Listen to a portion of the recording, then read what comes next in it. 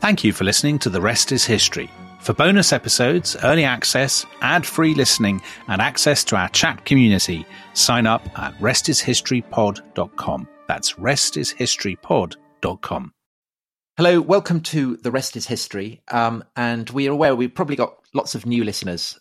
We've done an episode on Ukraine, haven't we? We've done 4 episodes on recent history of Russia. And those are episodes that have very much been generated by what is in the news headlines. But we just wanted to tell new listeners that not every episode we do is necessarily prompted by what's going on in the news. And in fact, our aim is very deliberately to sweep as far and wide. That's right, Tom. We've done everything from Neanderthals to the 1990s. We've done episodes on sort of prehistoric paganism. We've done episodes on the Roman Empire, on sort of the Beatles, on the dinosaurs, the Beatles, on the oil crisis, on the lots of top tens. We've done top 10 eunuchs, top 10 mistresses, top 10 most disastrous parties. So something I hope for everybody's taste. And if you are a new listener and you would like to sample some of the other episodes, you'll find links to them.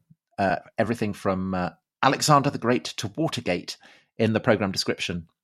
Wherever you get your... That's right. We've got links to some of our most popular episodes. And if you then go back into our feed, you can listen to all the previous episodes. And if you find you like what you hear, you can always join the Rest is History Club at restishistorypod.com. And that is unbelievable value.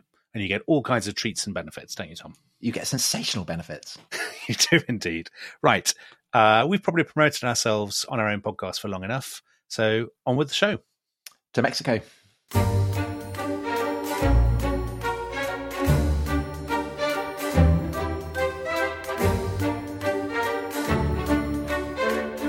Hello, welcome to The Rest is History. In room 44 of the National Gallery in London, there hang the fragments of a large unfinished painting by the French Impressionist Edouard Manet, entitled The Execution of Emperor Maximilian. In the centre stand the members of a firing squad, their rifles levelled. On the right, an officer is making the final adjustments to his own rifle. And on the left, well, the only hint of the condemned man is his hand. That's all we see of Maximilian von Habsburg-Lothringen, Emperor of Mexico. The rest of him is missing. And Tom Holland, there is a metaphor there, isn't there, for the extraordinary, colourful, strange story of this ill-fated man. It is. And do you know, I mean, I kind of vaguely had an awareness of it, principally, I have to say, through the Manet painting. And reading up about him and discovering more about him, it actually reminds me a bit of General Gordon. Yes, there's definite General Gordon. So the plot is, I mean, this is a guy who is a Habsburg Archduke, and he goes off to Mexico, and I don't think we're giving any spoilers. Well, no spoilers, because you've already given it away. I mean, he ends up in front of a firing squad. So there is a kind of slight parallel with Gordon, except that this story has a distinctively Latin American quality. Yes. And it comes across absolutely brilliantly in a new book, The Last Emperor of Mexico, by Edward Shawcross, which I thought, I mean, it has... I don't know if you've ever read the Louis de Bernier novels that he wrote before Captain Corelli. They're a kind of riff on the theme of Latin American magical realism. Thomas Aquinas turns into a hummingbird, that kind of stuff. And this story is so odd. It's so bizarre. It's so kind of baroque. It's very magical realist, isn't it? And it's so brilliantly told that it is a great privilege for us to have the author with us on the show. Ed, thanks so much for joining us. We both enjoyed this book so much, and it is an amazing story.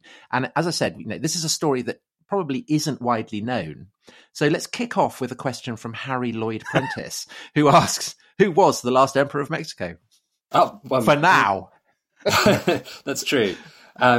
Well, thank you for that fantastic introduction. So the last emperor of Mexico is Ferdinand Maximilian, and he's a Habsburg. But of course, he's the younger brother, or a younger brother, of Franz Joseph, the Emperor of Austria.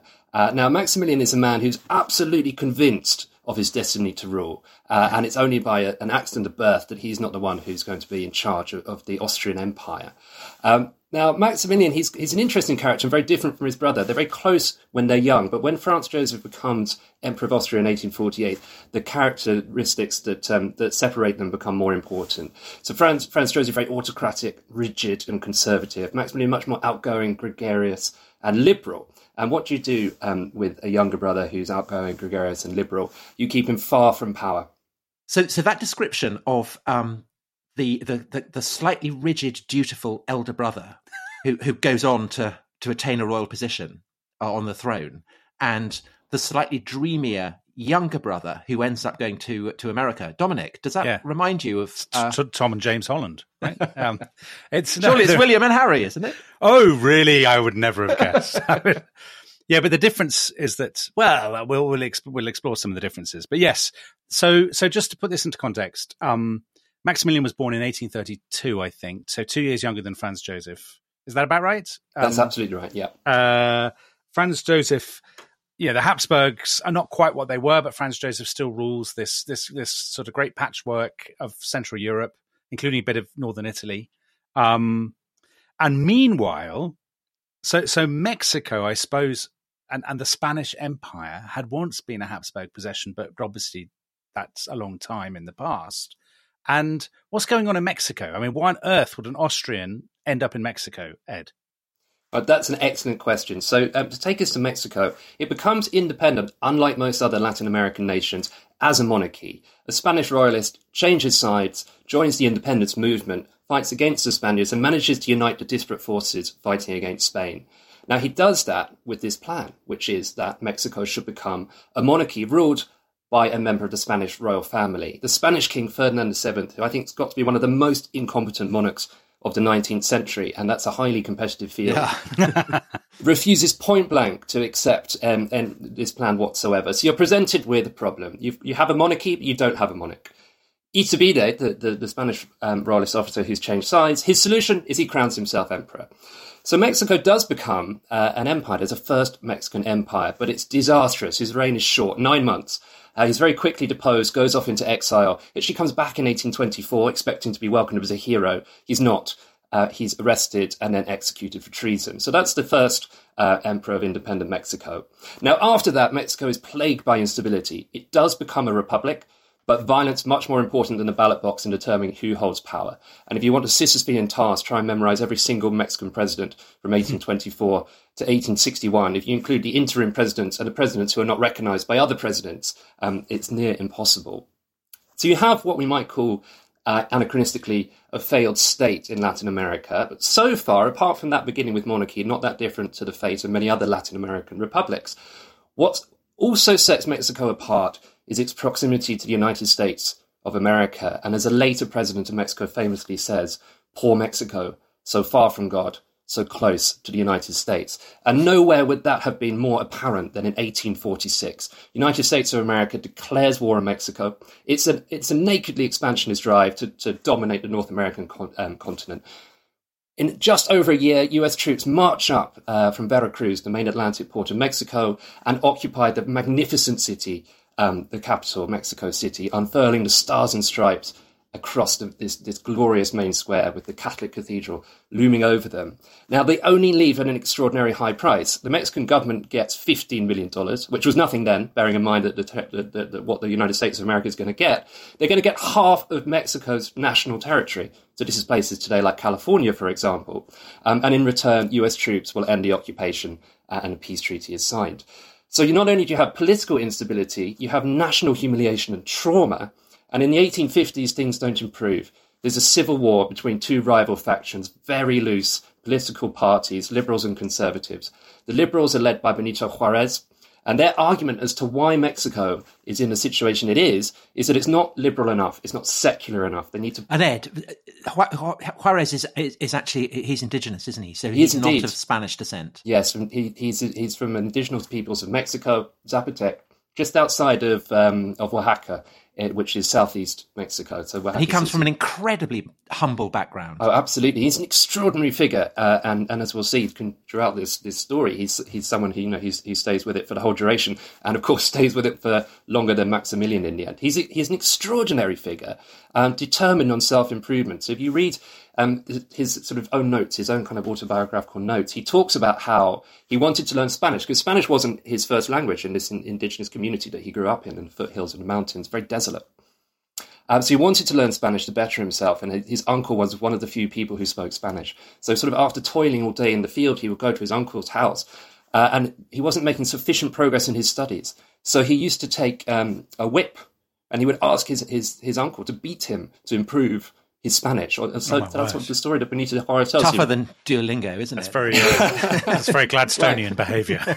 So you've got this extraordinarily determined individual in Benito Juárez, and he comes to power. Well, it's not him in power in 1855, but it's his party, and it's a group of much more radical liberals determined to break the power of the Catholic Church, which is not only has an enormous spiritual hold over Mexico, but is the biggest landowner, is the principal economic powerhouse.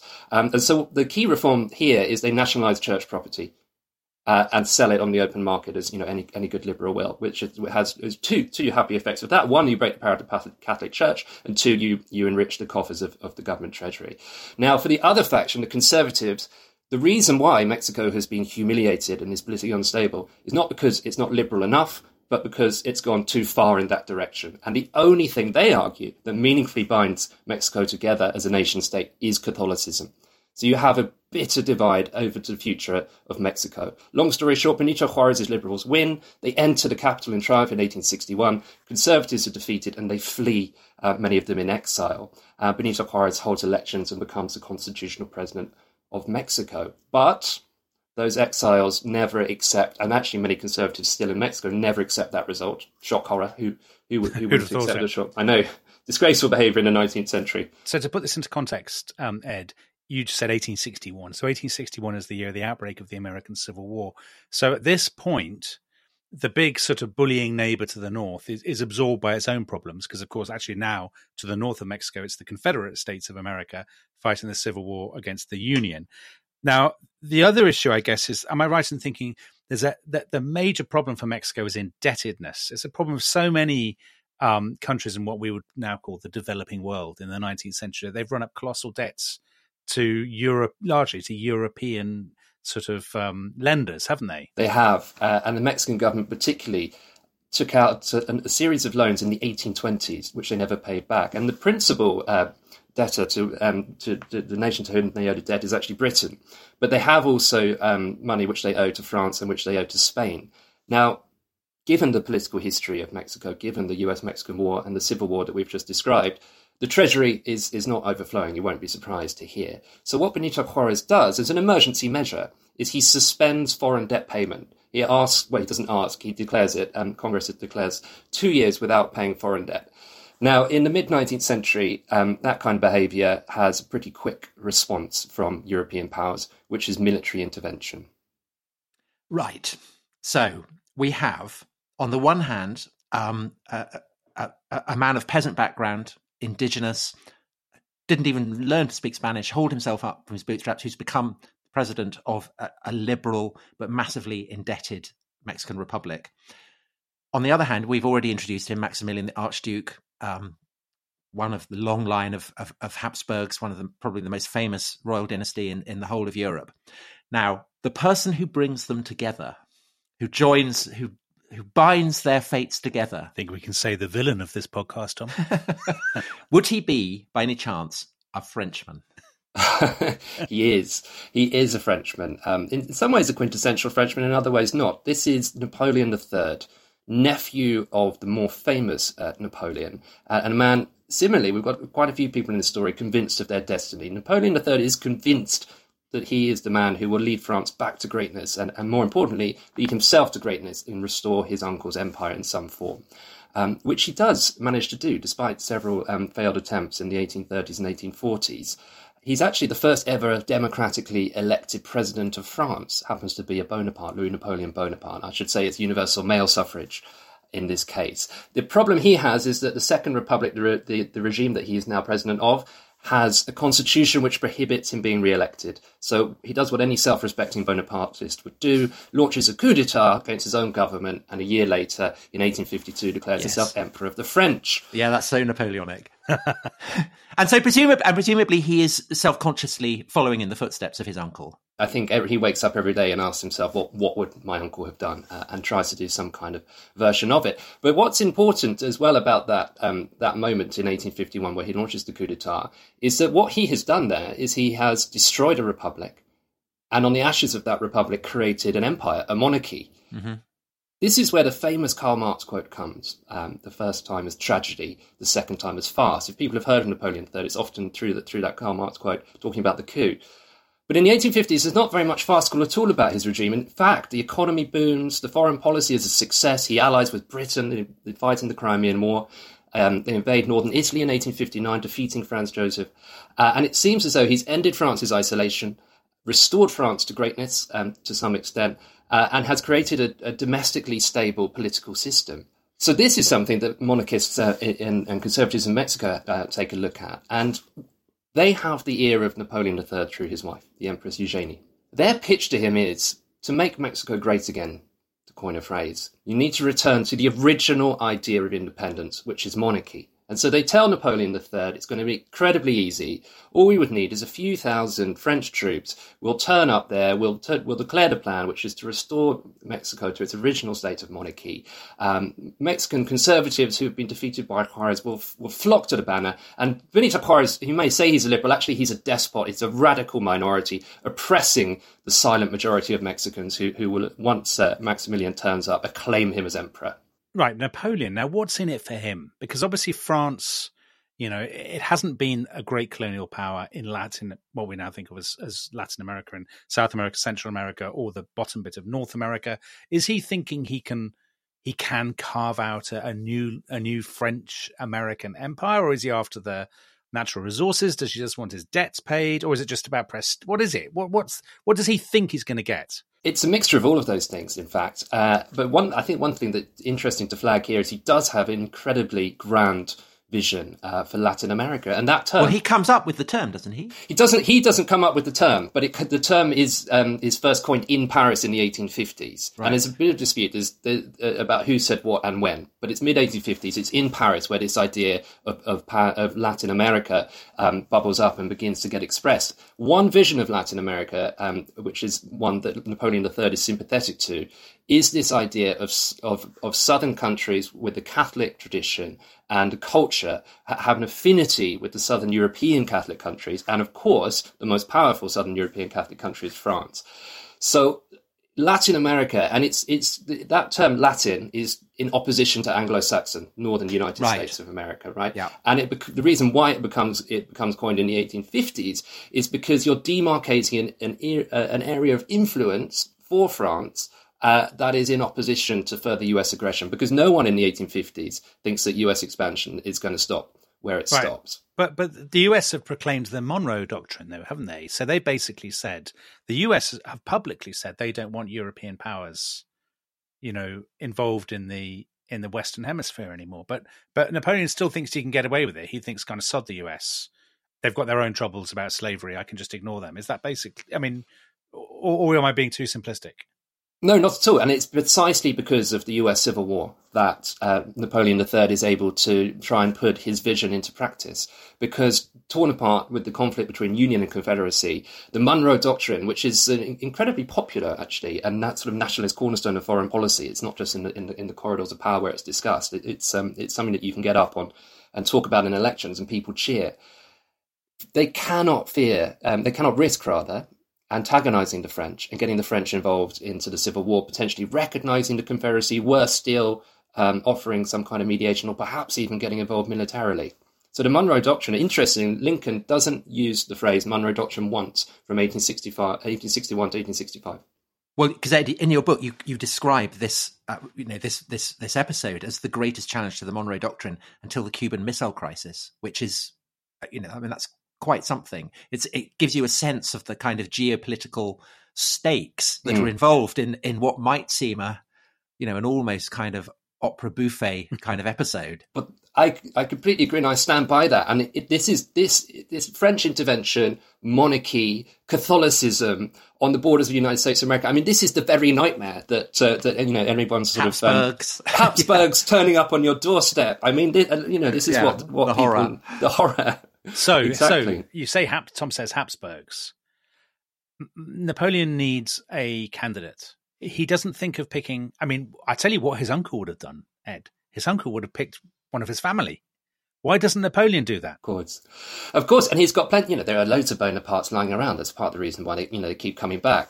So I think even for a man as self-obsessed with the Bonapartist myth as Napoleon III, he feels that that's one sort of area of policy in which he shouldn't emulate his uncle. And it's also a sense because he is trying to and we'll see this when we get into what he creates. The independence of Mexico is central to the idea. Now, whether there is any independence or not, something we can discuss later. But having a half brother or a cousin or whatever on the throne of Mexico is not a strong look. So that's not an option for him. Bonaparte's relations with the French royal houses is, of course, not brilliant. So you can't have a French monarch. And some of the sort of ultra-conservative Mexicans wouldn't mind a Spanish monarch, but even with their limited horizons, they're aware that the sort of toxic legacy of Spanish colonialism means that's a hard sell. But also, if you're looking for a monarch in the 19th century, the name Habsburg is the illustrious one that sort of stands out above all others. And so if you could get a Habsburg on board, that would be fantastic for the project. And of course, the connection as well with the 16th century, it's under Emperor Charles V, also King of Spain, that Mexico is first subjugated and brought under the Spanish Empire. So you have that legacy as well. And Ed, not to be reductive, but also Maximilian looks like an emperor, right? I mean, he's a tall, impressive-looking guy with a great big forked beard. I mean, but obviously the look of the whole business is going to be very important. I mean, there's a slight element of smoke and mirrors about the whole concept, which of course is a huge part of monarchy, and indeed a huge part of Maximilian's life. I mean, he's obsessed with the minutiae of detail and etiquette, but also the outward appearance of monarchy. And so, yeah, absolutely, he fits the role. And the other reason is that he's available, because, as we said earlier, he's been sidelined by his brother, Franz Joseph. And if we are going to make the Harry connection, then who is Meghan? Every Harry needs their Meghan, and so enter Maximilian's Meghan. She's Princess Charlotte. Now, she's better known to Mexican history as Carlotta. But she's the daughter of the Belgian king, Leopold I, and her mother's side related to the kings and queens of France. So she has and to push the Meghan analogy further, she, by virtue of being a Belgian princess, she's not someone who is on an equal footing with the Habsburgs. Now, Maximilian's been sent on one of his sort of various pointless diplomatic missions that his brother likes to get him on because it gets him out of Austria and away from the centre of power. And he's very dismissive of going to the Belgian court. He thinks it's disgusting that someone like him should have to go to a monarchy which was only created in 1831. Yeah. A year before he was born, so it's hard for him to take the Belgians. Yeah. Hard for him to take it seriously. And when he's there, he goes to one of these balls and he says it's awful because the elite of the country are sort of mixing and talking with their tailors and their cobblers, and it's the kind of thing that shouldn't be allowed to happen. One thing he does like, though, is Princess Charlotte Carlotta. Well, do you know, I'm not surprised because Dominic, did you pick up on this, that her favourite subjects when she was age 12? Oh, remind me, Tom. Religion and Plutarch. Oh my God! It's like what a girl! What a girl! Tom Holland. What a nightmarish image! I'd marry her like a shot. Which is exactly what Maximilian thinks, and indeed then does. Within months, they're married, and she's fiercely ambitious herself. But obviously, as an aristocratic woman in the 19th century, she needs a husband for a meaningful political role. And she has a sense of destiny, doesn't she? Like everybody on this story, everyone has a sense of destiny. In this, God has picked her for some unspecified purpose. Is that right? Mm. She's incredibly pious and incredibly Catholic, and very much buys into that vision of providence. Is the word that she always uses. And part of the condition that Leopold I agrees to it on the proviso that Franz Joseph gives Maximilian a position of power, a meaningful position of power, and that is governor of Lombardy, Venetia, which is one of the richest parts of the Austrian Empire at this time in northern Italy. But it's a poison chalice because the forces of Italian nationalism make this an incredibly difficult job for anyone to do well and succeed in. So it's very much, you wanted a position of power. Well, here you go, try this. Even then, Franz Joseph was quite careful to keep real power in Vienna and away from Maximilian. And within 2 years, Napoleon III, who had a sort of youthful romantic love of Italian nationalism, backs Piedmont, invades northern Italy with 200,000 troops and defeats Franz Joseph in northern Italy. Franz Joseph has, sort of weeks before, sacked Maximilian as well, very humiliatingly. So what you have by the end of the 1850s and certainly beginning of the 1860s is you have Maximilian and Carlotta, who are underemployed, underappreciated, but both convinced that they have a much greater destiny. And so just to put this into, just to absolutely nail this down, they have never been to Mexico. Never. They don't speak Spanish. Well, not at this point, sure. No, not fluently. So they're not fluent Spanish speakers. They've never crossed the Atlantic? Maximilian has, actually. He's been to Brazil. Yeah, after he gets sacked as governor of Lombardy Venetia, Maximilian loves to travel. That sort of wanderlust, traveling the globe to the exotic, and very sort of Alexander von Humboldt-esque is his would be one of his great heroes. But he's not been to North America. Right? No, he's not. No, Brazil is a very long way away from Mexico. I mean, I've been to a Brazilian restaurant, yes, but I wouldn't apply to become a job Brazil. Go on. Have you been to Mexico? Well, no, I have been to Brazil, though. Yeah, that's his pitch. So obviously it's a brilliant idea. To them, it does seem like a brilliant idea. It does. And so basically he signs up to it. Carlotta signs up to it. And they decide that they will go. They accept this. I think we should take a break at this point. And when we come back, we should look at the story of what actually happens when Maximilian and Carlotta set sail for their kingdom.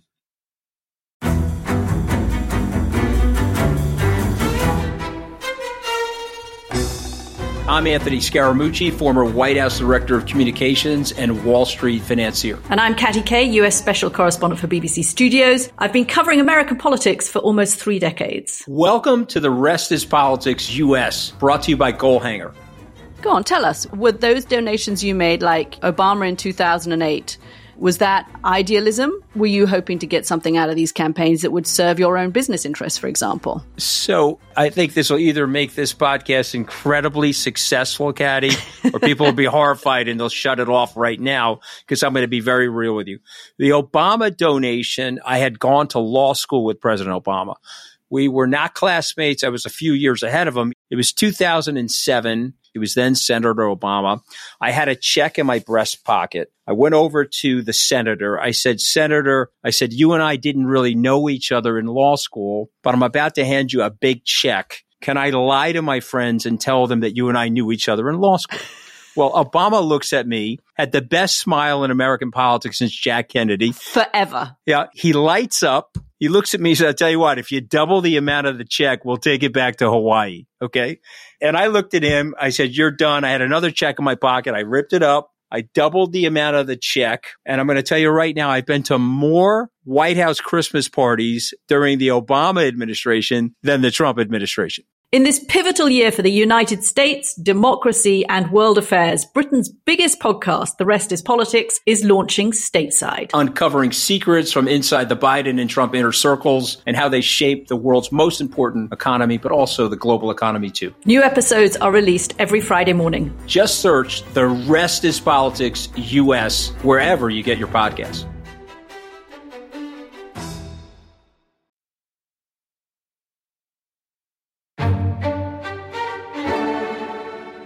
Tom, excellent news. Sponsors Unheard, that's UNHERD, the online magazine that pushes back against herd mentality and encourages independent thinking. They are back. Hooray.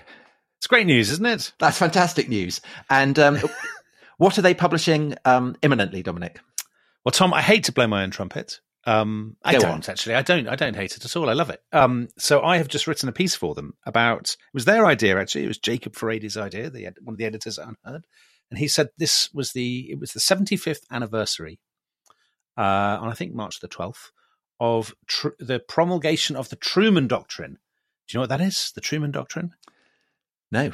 Okay, well, I'll tell you. This is why you have to read Unheard, Tom. Yes.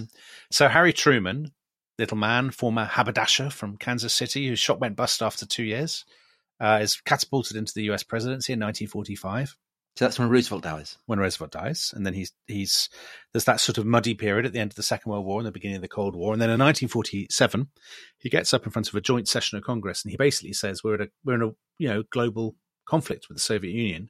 We're going to give loads of money to Greece and Turkey to stave off communism. We can't allow them to fall to communism, and we've got a new policy which is containing communism wherever it is. We're not fighting it militarily, but using economic, political, and cultural pressure to draw a line between the free world and the totalitarian world, and it'll be a long struggle, and one day we'll win. And so, Dominic, when you wrote this, were you aware of any contemporary potential? I was, parallels? of course, and this was very much because, Tom, we're in a not dissimilar position to the one Truman was in 47. So Stalin didn't have nuclear weapons at that point; they were 2 years away. But the Red Army was massive, and fighting Stalin would have meant millions of casualties. So the Americans and the British didn't want to do it. That they actually had a contingency plan, but they knew that it would be incredibly costly. So the same sort of deterrent was still there. And I think you could argue that Truman's genius, and Clement Attlee in Britain and Ernest Bevin, the founders of NATO, was that they said basically it'll be a long campaign, very grueling, and it means, in a way, condemning a lot of people to live under communism in regimes they don't want, in a world of lies and all that sort of stuff. But in the long run, we can do it, and it will be worth it. So I think there is a good lesson there, actually. Okay, people should obviously read your article and go to unheard.com, UNHERD. Yeah, very good. But do you draw any optimistic conclusions? Yes, I do. I do. Okay, well, say no more, Dominic. I say at the end of this, I'll tell you what I'd say, Tom. I will tell you what I'd say. Okay. I will have my say. I say Harry Truman has already seen off Lenin and Stalin. Even in death, he can see off Vladimir Putin as well. Well, there is a thought. And if you would like to read articles of a similar quality to Dominic's, in what I'm sure is the ongoing campaign that all of us are engaged in to stave off herd mentality, you go to unheard.com, UNHERD. And if you are a Rest is History listener, /rest, you type in /rest and you get 3 months for free. Yeah, and normally, Tom, it is £1 a week, isn't it? I mean, that's good value in itself, but to have it for free is extraordinary. That's just, and often absolutely not to be missed. So many thanks to Unheard, and now let's get back to whatever it is we're talking about.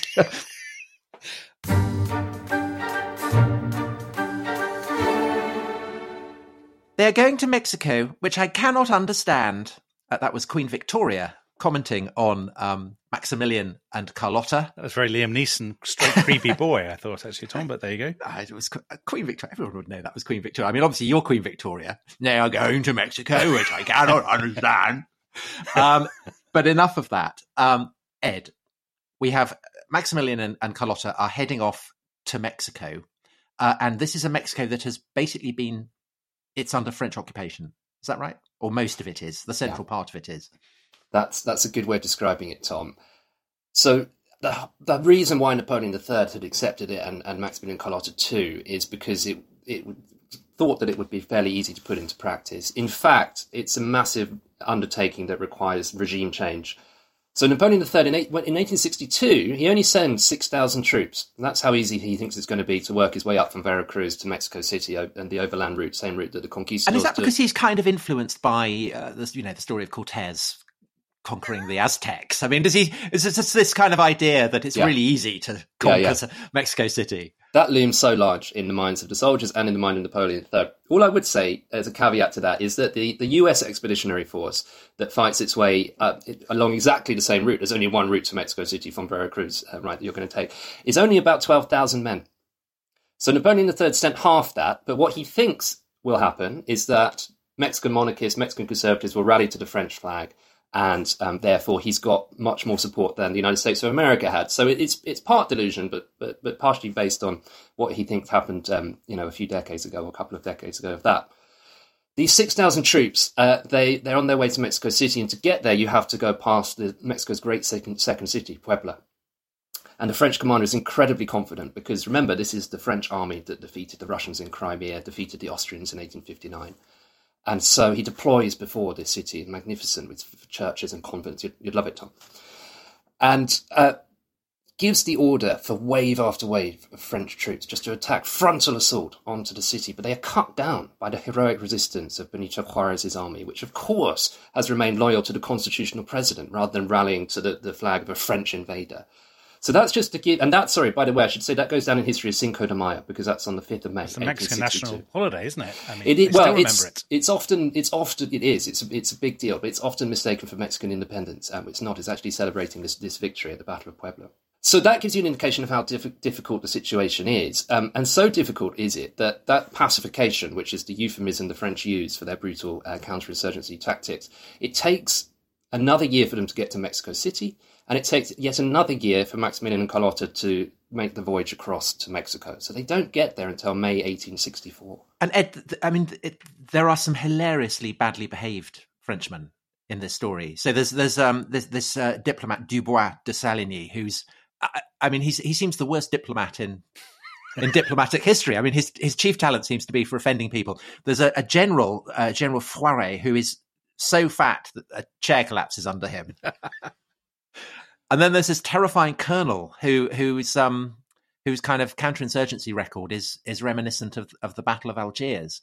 I mean, this is it's not a kind of dream team, is it? For a French dream team in terms of nation building. It's not a dream team for nation building at all, no. And the counterinsurgency colonel, Charles Dupin, is an extraordinary figure, sort of the reverse of General Gordon, although actually, perhaps not in one way, but one of his fellow French officers said of Dupin, he had all the vices known to man, except for drink.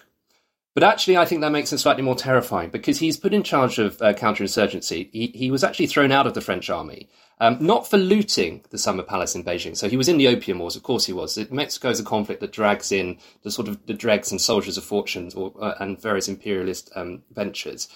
Now he unlike General Gordon, he was leading the charge. He's literally one of the first in and first out with as much loot as he could. He then went back to Paris and just openly sold it, which even for the Second Empire, Napoleon III, was considered corruption too much. So he was kicked out of the French army. But when he heard they were going to Mexico, he wrote to Napoleon III and said, "Well, this is the kind of place I excel in." And Napoleon III essentially backs him and gets him off to Mexico, where he sets up this counter-guerrilla unit to defeat the forces of Benito Juarez, who've never surrendered, by the way. Benito Juarez is just retreating northwards from Mexico City after the French take the capital. And this is an extraordinary letter that he writes to his niece, where he says, "I have waged an atrocious war. If I were Mexican, what hatred I would have for the French, and how I would make them suffer." I think, well, why would you write that to your niece? I don't know. I mean, I'd like to see what she wrote back. Is it nice?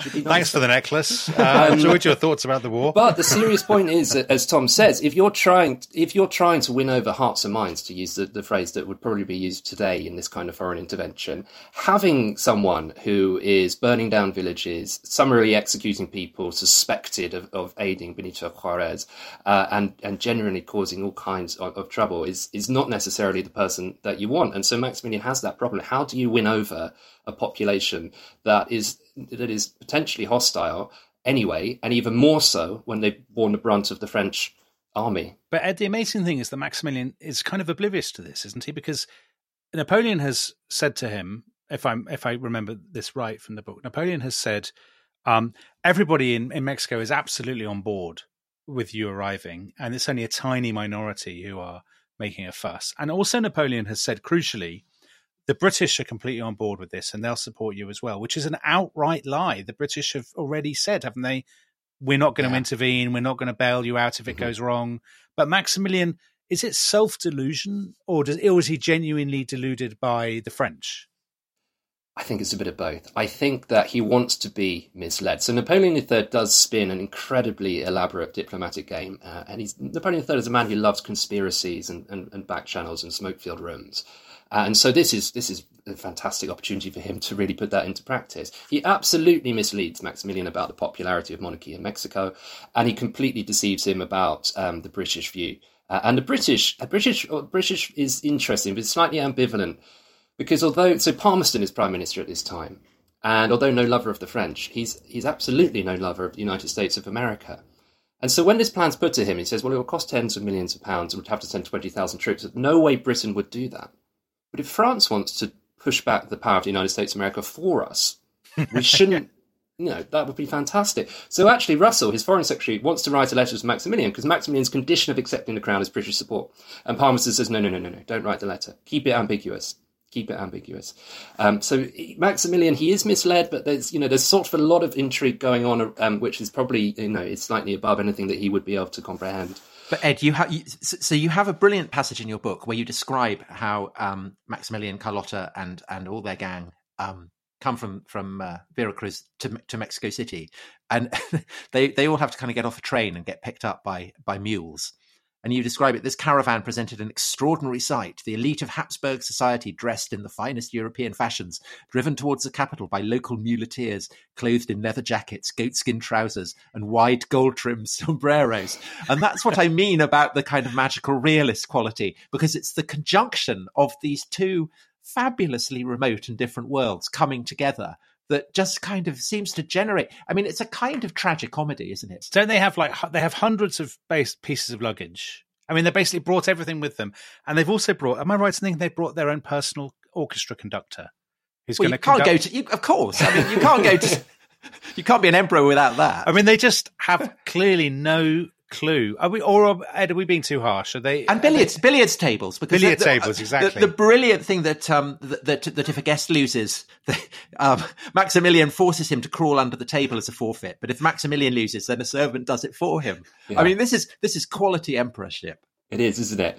So there are many reasons that Maximilian is not necessarily the man for the job, because he's faced with an extraordinary situation and difficult problems, and to overcome them require a man of equally extraordinary ability. And there are elements to him which, as you say, lend themselves to farce. And one of them is his obsession with etiquette and court ceremony.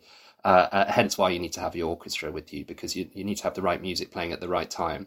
So on the long sea voyage over to Mexico, where you think that he might in fact be, reading up on the history and politics of the country he's about to rule, he actually spends most of his time writing a 600-page guide to the etiquette that will be followed at his court. It's so important. That's the thing. But so you can't, his enemies, of course, they wouldn't. It's absurd that he's worried about, what shoes to wear. But the other thing in this course is that etiquette is incredibly important to monarchy. And as Tom was saying earlier, partially it is the image, it's the pomp and the ceremony.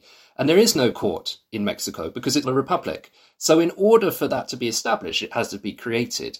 And monarchy, it so much depends, doesn't it, on that outward appearance of sort of grandeur and majesty. But Ed, there's a paradox, isn't there, about Maximilian, which is that although we're making him sound a kind of very stiff, pompous, faintly foolish figure, and although he's been sponsored by Napoleon III, and although he's been backed by the monarchists, in fact, he's a very, very liberal figure. I mean, and not just by the standards of the Habsburgs. I mean, by anybody's standards. And he brings in a whole range of remarkably progressive laws, among which, am I right, he's the first person to introduce a legally guaranteed lunch break? I'm not sure whether he's the first person, but that is a Corbynite measure. Isn't it?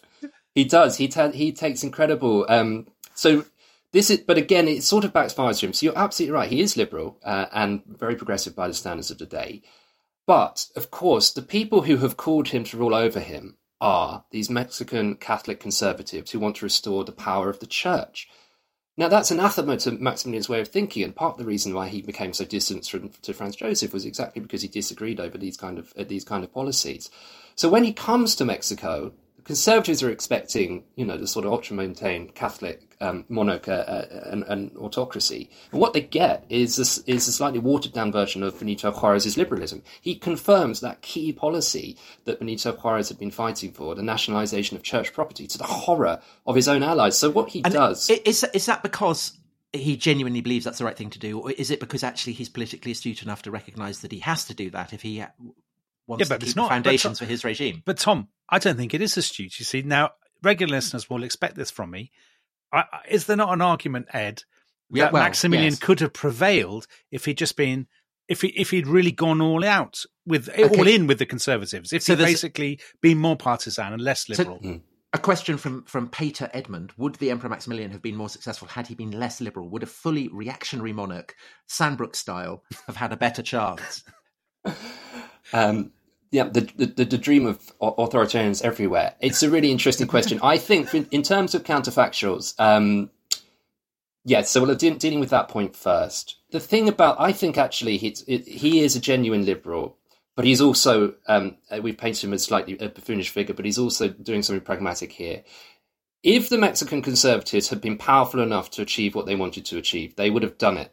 They lost the Civil War, and they need the help of France in order to create this monarchical regime. That conservative project has failed. Now, he does alienate his conservative allies, but when push comes to shove, they are going to back him, right, if necessary, and as we see, they do.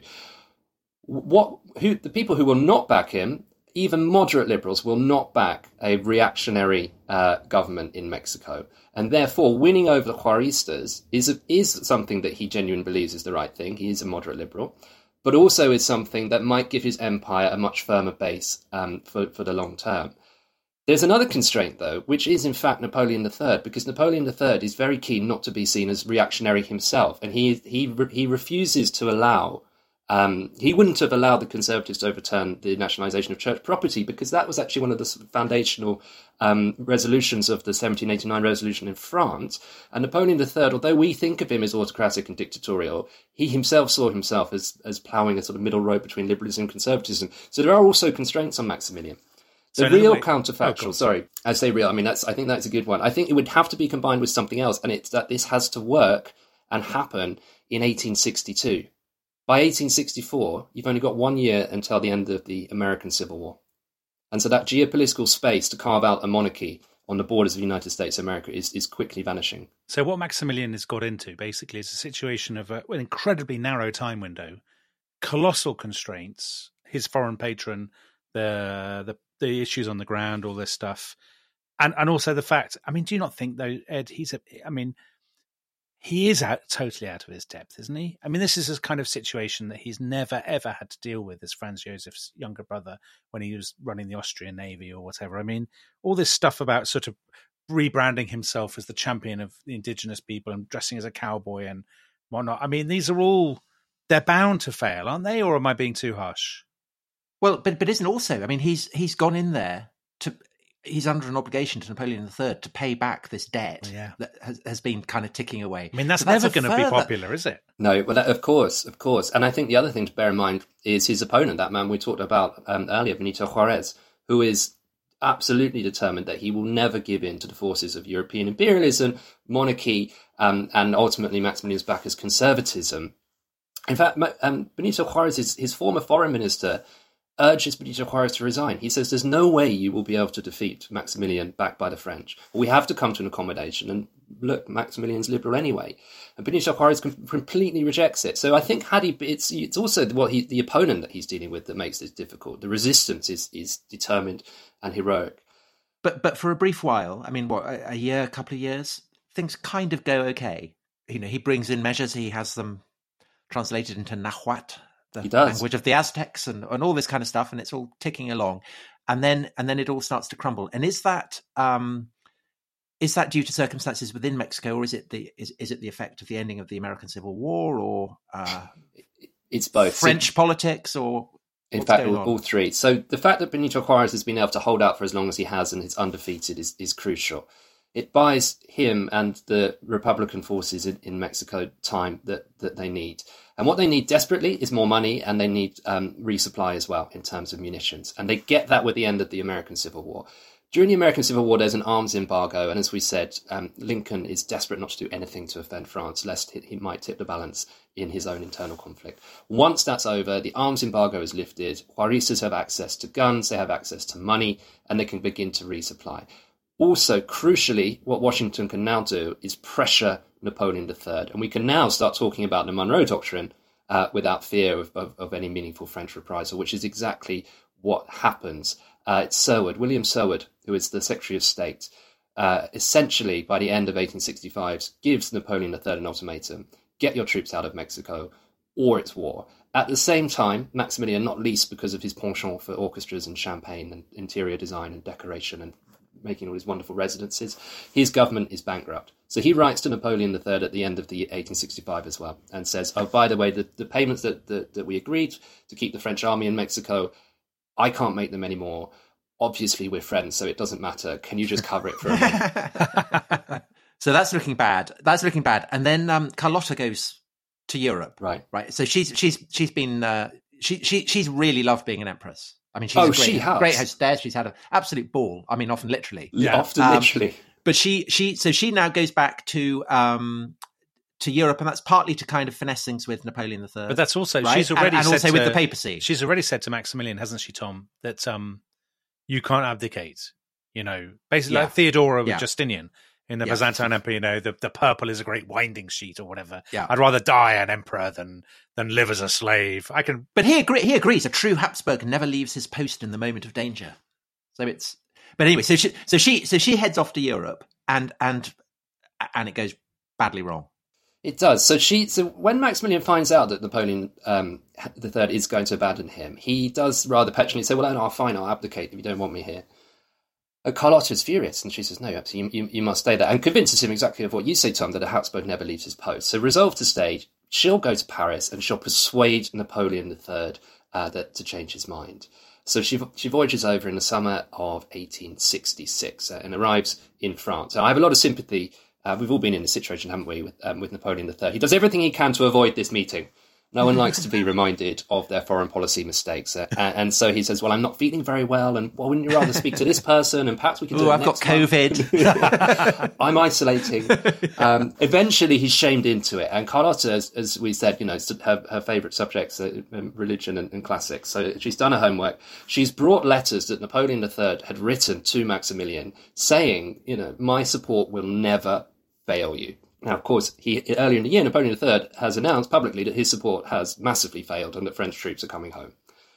So Carlotta brings these letters out and puts them in front of Napoleon III, an incredibly dramatic meeting. And Napoleon III starts crying, but he doesn't change his mind. Dominic shaking his head. It's such Gallic conduct. Yeah. I mean, it's like this podcast, the story of this podcast could have been written by Dr. Johnson or somebody. And actually, there's a moment where a servant comes in and serves refreshments, and it slightly sort of befuddles Carlotta, and then she sort of talks herself out of it. She says, I see what's happened. Your ministers are forcing you to do this. It's not your decision. Let me speak with them. I'll convince them, and they'll convince you. And everybody says, absolutely, I will set up those meetings. You can have a whole suite of rooms to do them, whatever you want. And of course, you know, foreign policy is to preserve the emperor anyway, but his ministers never supported it in the first place. It's hugely unpopular in France. The decision stands, but Carlotta's got one trick left up her sleeve, which is to go to the Vatican and have a meeting with the Pope. Because as we said, Maximilian's liberal policies have alienated his core Catholic conservative constituency. But if they are backed by the Pope, then of course that brings the Catholics in Mexico on board. So there's still hope. She travels overland to Rome, arrives there, I think it's in September of 1866. Now, the first meeting goes relatively unproblematically. It's the second meeting where things begin to unravel because the pressure is enormous. She's convinced her husband to stay in Mexico. The empire looks like it's falling apart, and this mission with the Pope is crucial. So she can't wait for it, and her health is beginning to suffer, and she demands to be driven to the Vatican. Unannounced, she breaks into the Vatican. I mean, how do you stop the Empress of Mexico if you're just on the door to let them through?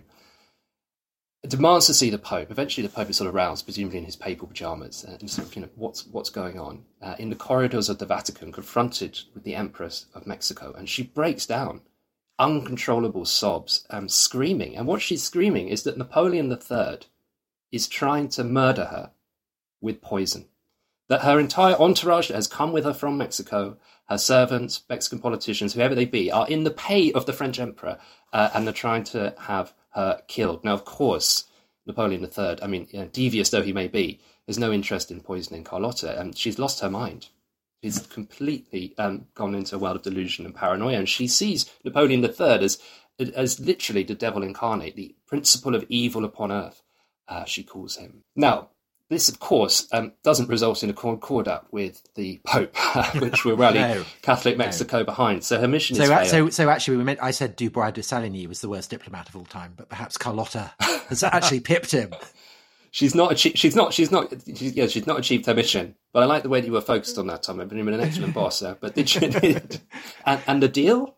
Yes. Did it come off? It doesn't. She's actually taken into care by her Belgian family and put into like the equivalent of isolation, which is the way that people thought they were best to deal with these mental problems in those days, and of course was the very opposite. She never recovers, and in fact she never goes back to Mexico. But meanwhile, Maximilian is stuck in Mexico, and the sphere of his control is starting to shrink and collapse. And so he gets advised, doesn't he, to go to a place called Querétaro, is that right?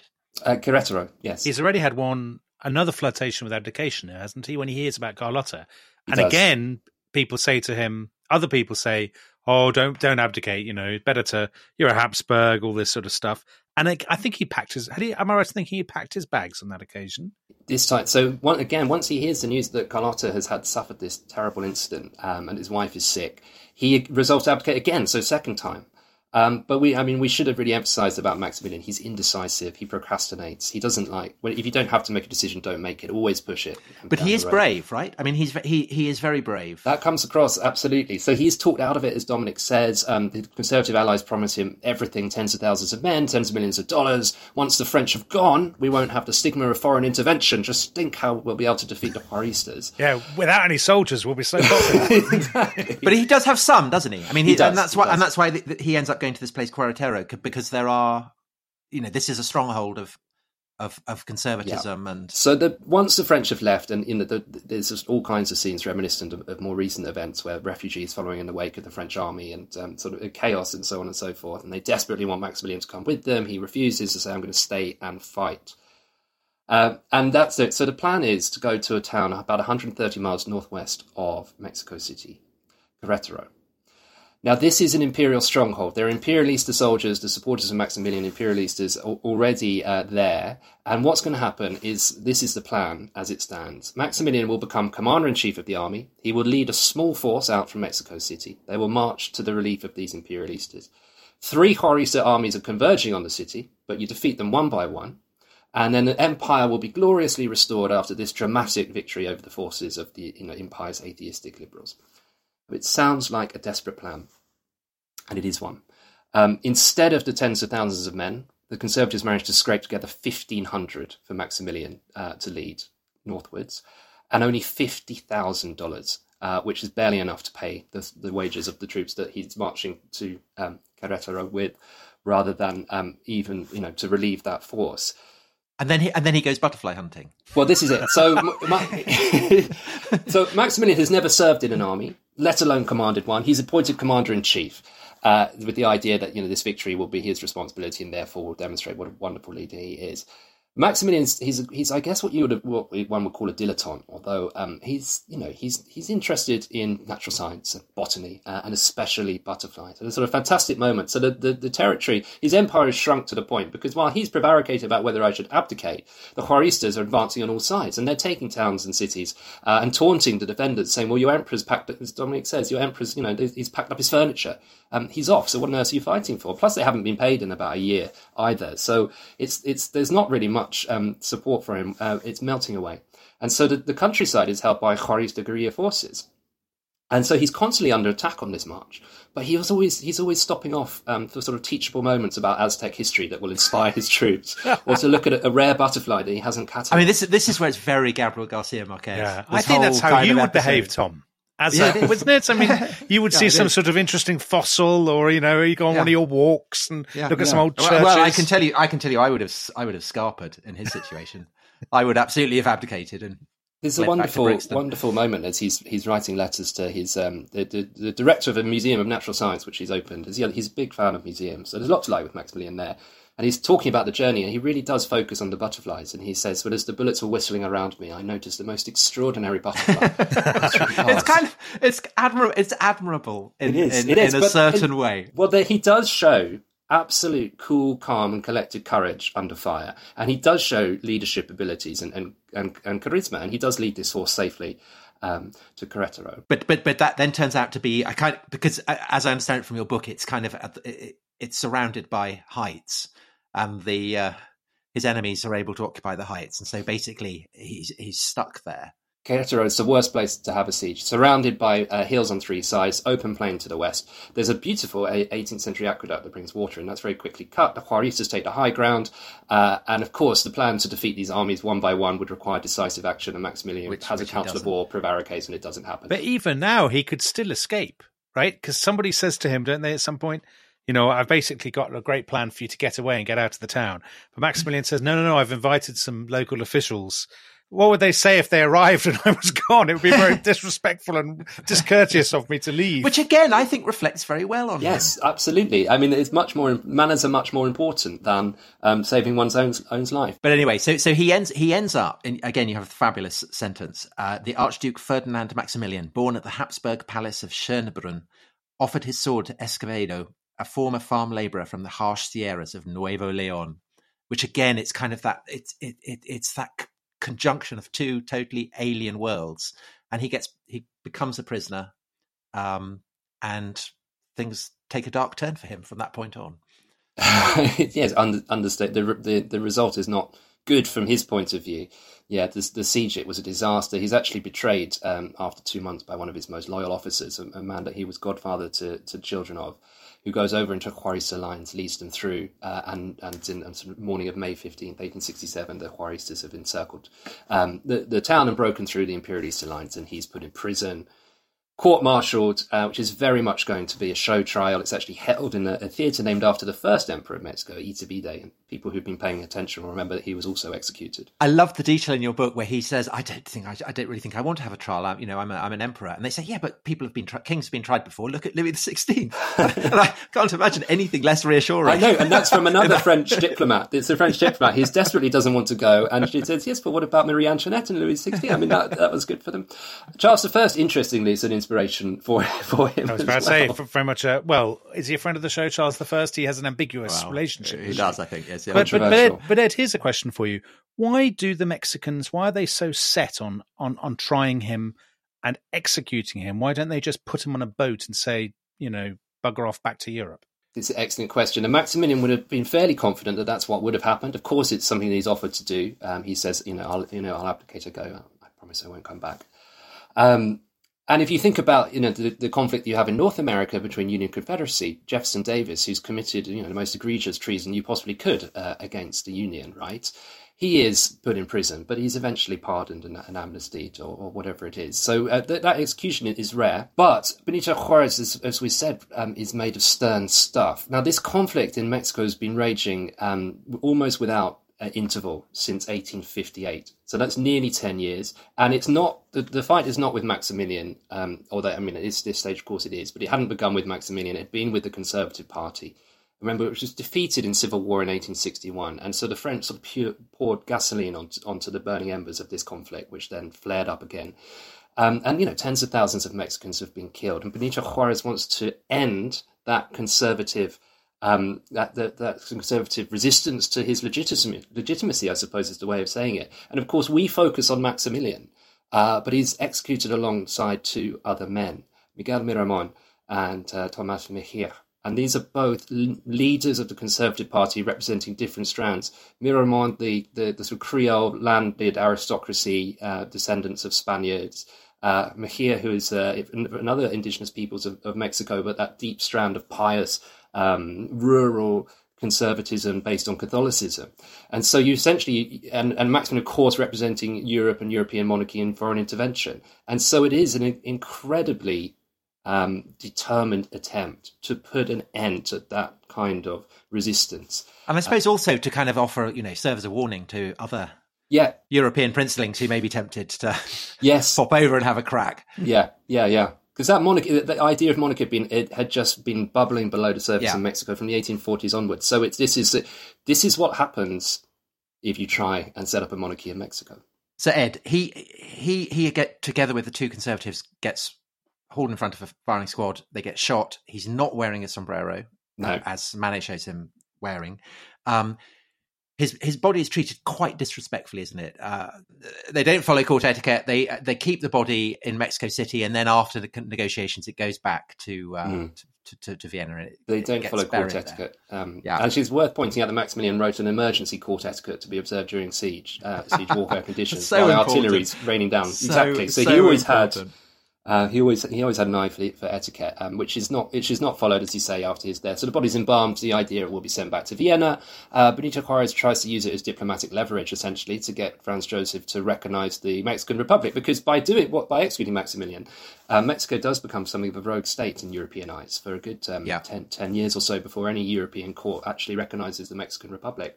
And so the body it's not treated well. It's kept in Mexico City in rather insalubrious conditions, and it's eventually sent back. I think it's November 1867, so a good few months after the execution. So your book is The Last Emperor of Mexico.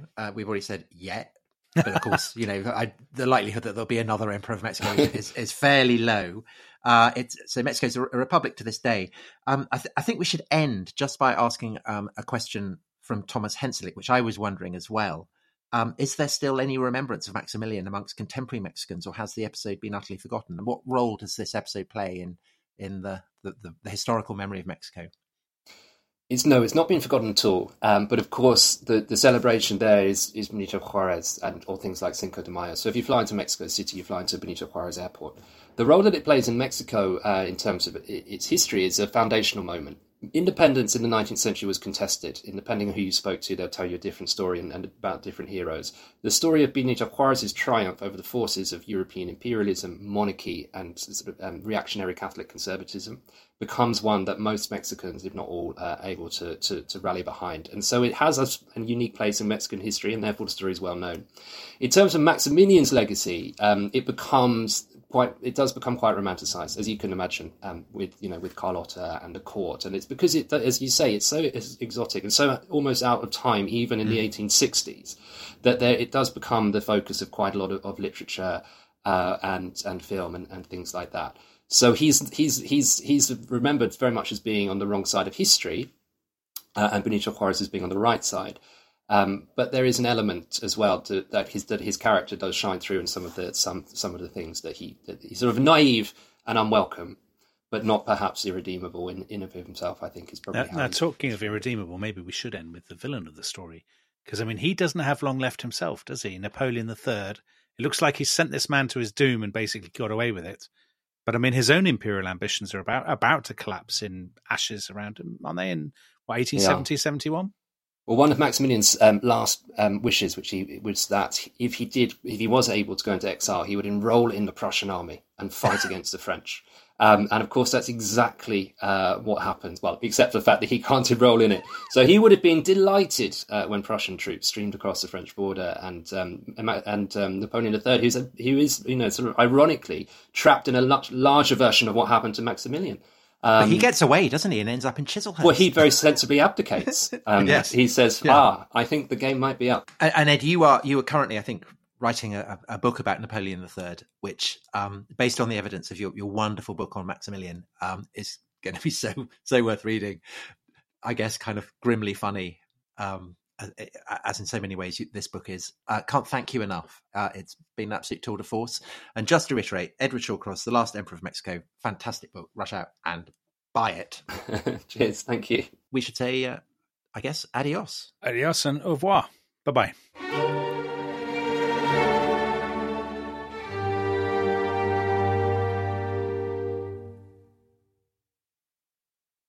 Thanks for listening to The Rest is History.